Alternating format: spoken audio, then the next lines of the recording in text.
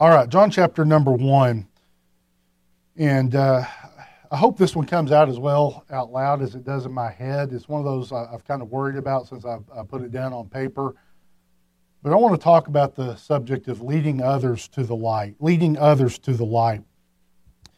And I've got 1 through 18 written down. Let's see, I may not read quite that much. We'll just see how this goes.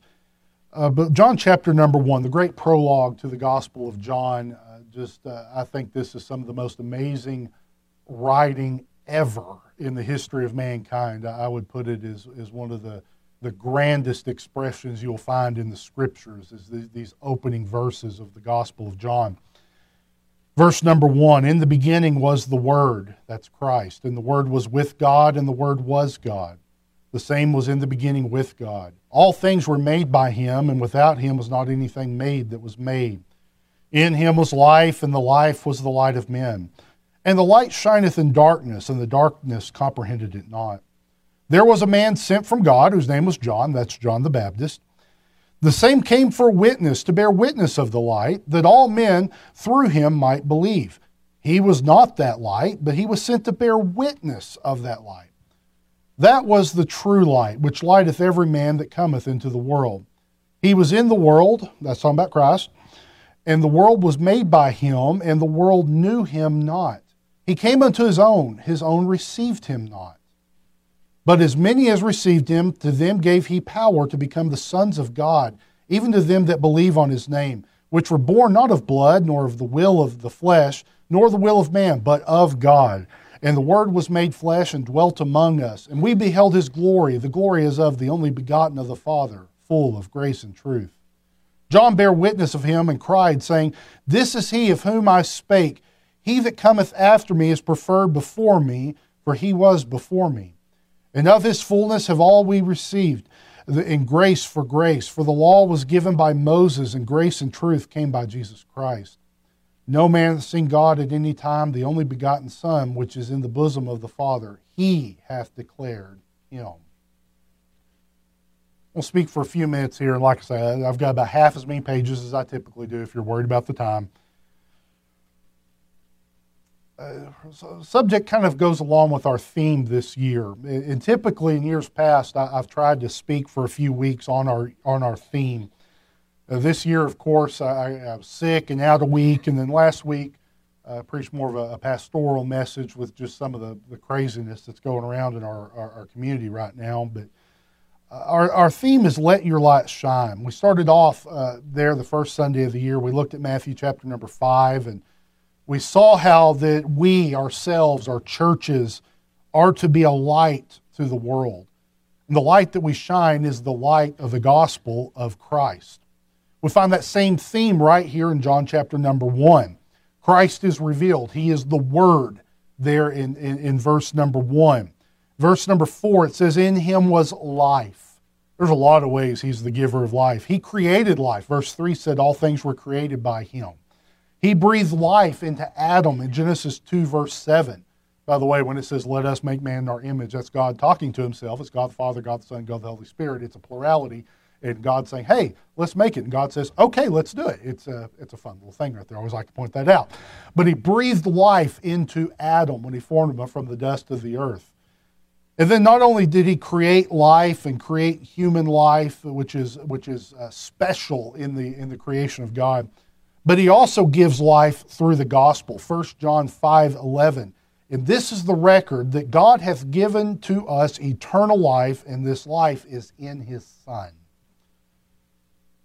Back to verse number 4. And the life that Christ gives was the light of men. The new life that is found in Christ, the hope of eternal life, the forgiveness of sin, in short, the gospel, radiates to mankind. But in verse 5, we see a problem. It says, and the light shineth in darkness. There's the darkness of this world, the people who don't know, that don't comprehend, that don't understand the gospel. And the darkness comprehended it not. The light of the Christ, the gospel, shines out into the world, yet the darkness cannot grasp it. Now, this verse, and I try to avoid verses that there's a lot of different opinions and things on, but I was looking at this. I found that some people translate this a little bit differently. there's basically two different schools of thought on how to interpret this verse. And some say it should say something about like the darkness should not overcome the light, that the light can't be stopped. And the Greek word there that means literally to apprehend, to attain, to overtake, or to, I would say to grasp, to catch or grasp. It's used about 15 times in the New Testament. John 8, it's used to describe the woman that's taken in adultery. She was caught in the act. It means to understand or perceive something in Acts 4:13 and 10:34. It means to understand, like you grasp an idea. Philippians 3:12, Paul uses this word actually I think 3 times in these couple of verses right there to describe, I have not yet attained, I haven't reached the goal, I haven't, made it yet. So it's got a few different meanings. Now, when you understand, you come to a verse like this and you say, well, what does this word mean? Which way do you go with it? My fallback position is to go back and say, well, what does it say in context? And I've told you before, if you don't understand a word, you read the verse. If you don't understand the verse, read the chapter. If you don't understand the chapter, read the book. If you don't understand the chapter or the book, you read the whole Bible. Okay, you just build it out. See what it says in context. One verse or one word is not necessarily isolated from the entire teaching of the Scripture. If you look down at verse number 10, it says in John 1:10, it says, He was in the world, and the world was made by Him, but the world knew Him not. Though Christ is there, although He created everything, still the world doesn't know Him. The light of the gospel of Christ is shining in the world, yet the darkness of the world could not understand it. In verse 11, it says, He came into His own. He came to the Jewish people first, yet His own received Him not. So in those two verses, it's talking about this idea that here is Christ, His light is shining, yet the world, the Jewish people did not accept Him. I think when you look at those things, I think when you go back to verse number 5, I think that's what it's a common theme. It's saying that the light is shining in the darkness. Those who don't have the light, they can't grasp it. They can't understand it. They know there's a light, but they just can't quite get hold of it. And that sets up the problem, I believe. I've got 3 quick statements I want to make on this. One is that the light of the gospel of Christ is shining to all. The light of the gospel of Christ is shining to all. I believe it's obvious that there is a God. The theologians call this general revelation, that there is a God. Psalm 19:1, typically the verse I would quote on this, says, The heavens declare the glory of God, the firmament showeth His handiwork. Creation says there is a God. How you can go out and look at the Grand Canyon or look at the mountains of Colorado or any part of Texas and say there is not a God who made that is beyond me. How there is life, how everything goes in, how the stars, everything. You look at that and say that there's not a God who made that. I don't comprehend that. God made it all. It's a testament to Him. Psalm 97:6, the heavens declares righteousness, and all the people see His glory. So you have the light that's shining out into the world. You have, it's going out that there is a God, that there is hope. The problem is, number 2, the darkness of the sinful world sees the light but cannot grasp it. The darkness sees the light but cannot grasp it. When Christ came, the world did not understand what He was doing. When Christ came, the majority of His own people didn't understand what He was doing. By the way, today, the vast majority of people of this earth, they don't understand what Christ did for us, what He does for us, what He will do for us. The Bible teaches that sinful man will rebel against the light of the gospel. Romans chapter number 1, and we could read a lengthy passage here, but Romans 1:18 through 21. For the wrath of God is revealed from heaven against all ungodliness and unrighteousness of men who hold the truth in unrighteousness. I think that's the darkness there. Because that which may be known of God is manifest to them, for that God hath showed it unto them. They had light. They had some knowledge of the truth. Verse 20, for the invisible things of Him from the creation of the world are clearly seen, being understood by the things that are made, even His eternal power and Godhead, so that they are without excuse. That's that general revelation, that the heavens declaring the glory of God.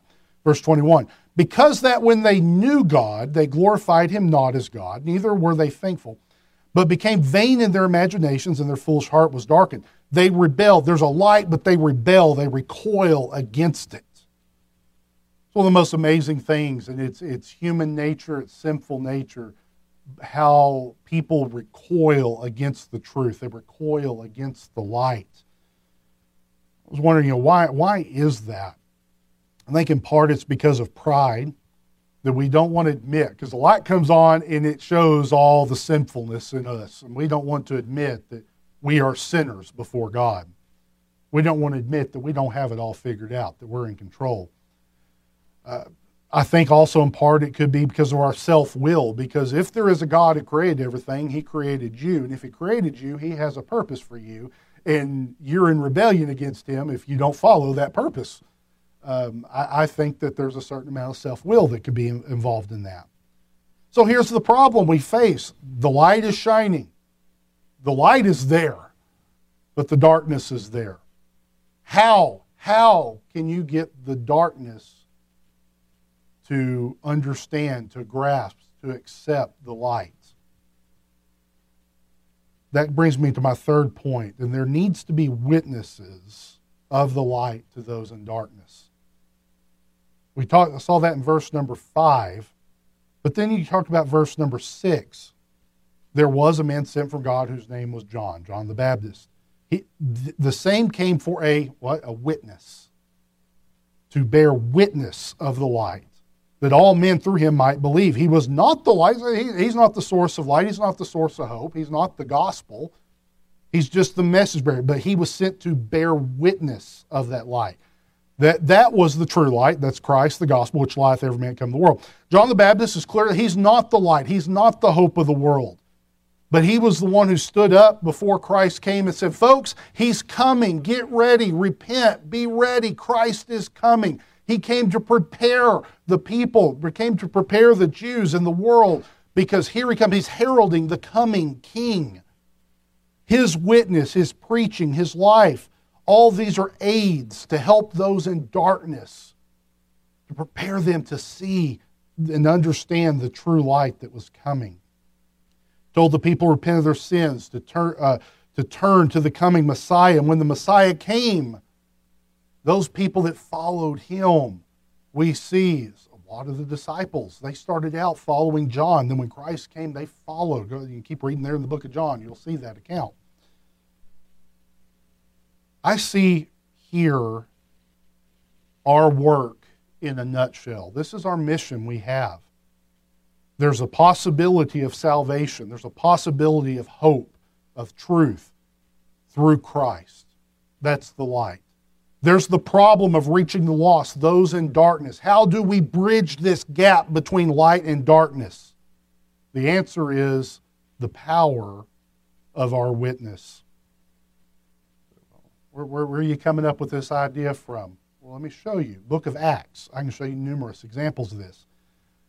Acts chapter 8, Philip and the Ethiopian eunuch.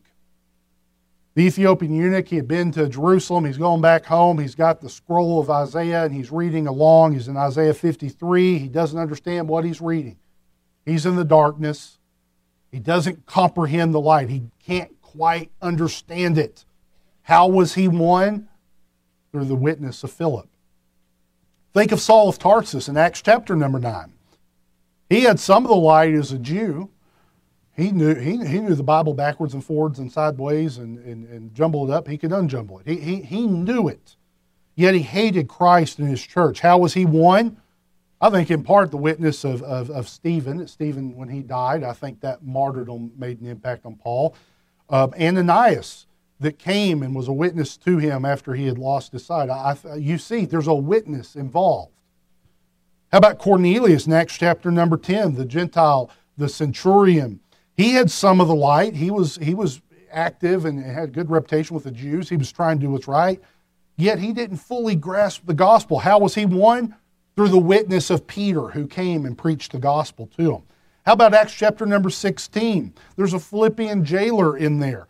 I honestly don't know how much light this man had. Did he know anything about the Jewish religion? Did he know anything about Christ?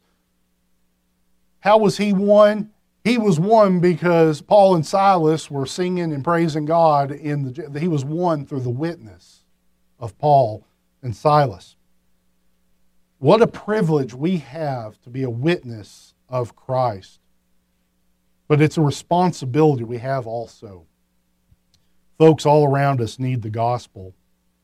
Folks all around us need Christ. The light is there. The darkness is there.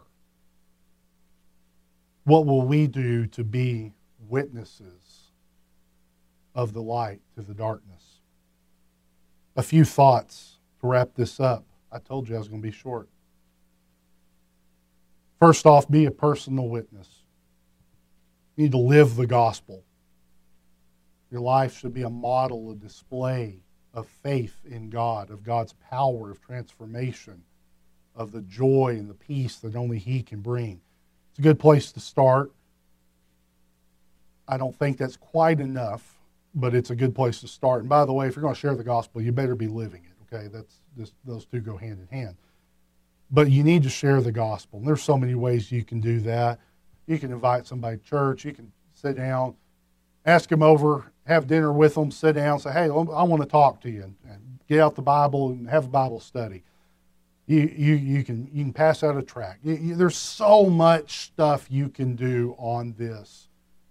But it's bridging the gap between the light and the darkness. You can do it personally or also, and I'm going to say, well, it's really an and. You can support other witnesses. You know, our missions program, growing, and if there's anything I love about our church, I love our growing missions program. And my numbers were right, and Gary can correct me, I don't remember this. I don't want to go back and double check myself in case I'm wrong, but I'm pretty sure we were close to 100,000 again. Were we close? Maybe? You're not going to tell me if I'm wrong. But the money that we've been able to send out to help the furtherance of the gospel, to help people in need. You look back there on our beautiful new missions board back there, and you see the work that's going on. And you know, here's the thing. I was talking about this to Brother Griffin one time. He was here. The first time he was here, I said, I can't do what you do. I can't relate through the homeless like he can. I couldn't do it, but he can. And you know what? I want to support him all I can because he's making an impact. I was thinking about the missionaries. I don't know why I thought about Brother Aaron, Josh Aaron, that's down in South Africa. I can't reach the people in South Africa, but he can. I want to get behind him. I want to do all I can. Brian Cohn, saw him a couple of weeks ago, about to start a new church over in Thailand. And I can't reach Thailand. I can't speak it. Much he talks about how much he likes the food. I'm not a big fan of it. But I can't do it. He can, though. I want to help him be able to do it. I can't, by the way, I'm going to talk about wise choices. I can't reach young mothers like that. They don't come up to me. I just, big, fat, ugly, bald dude.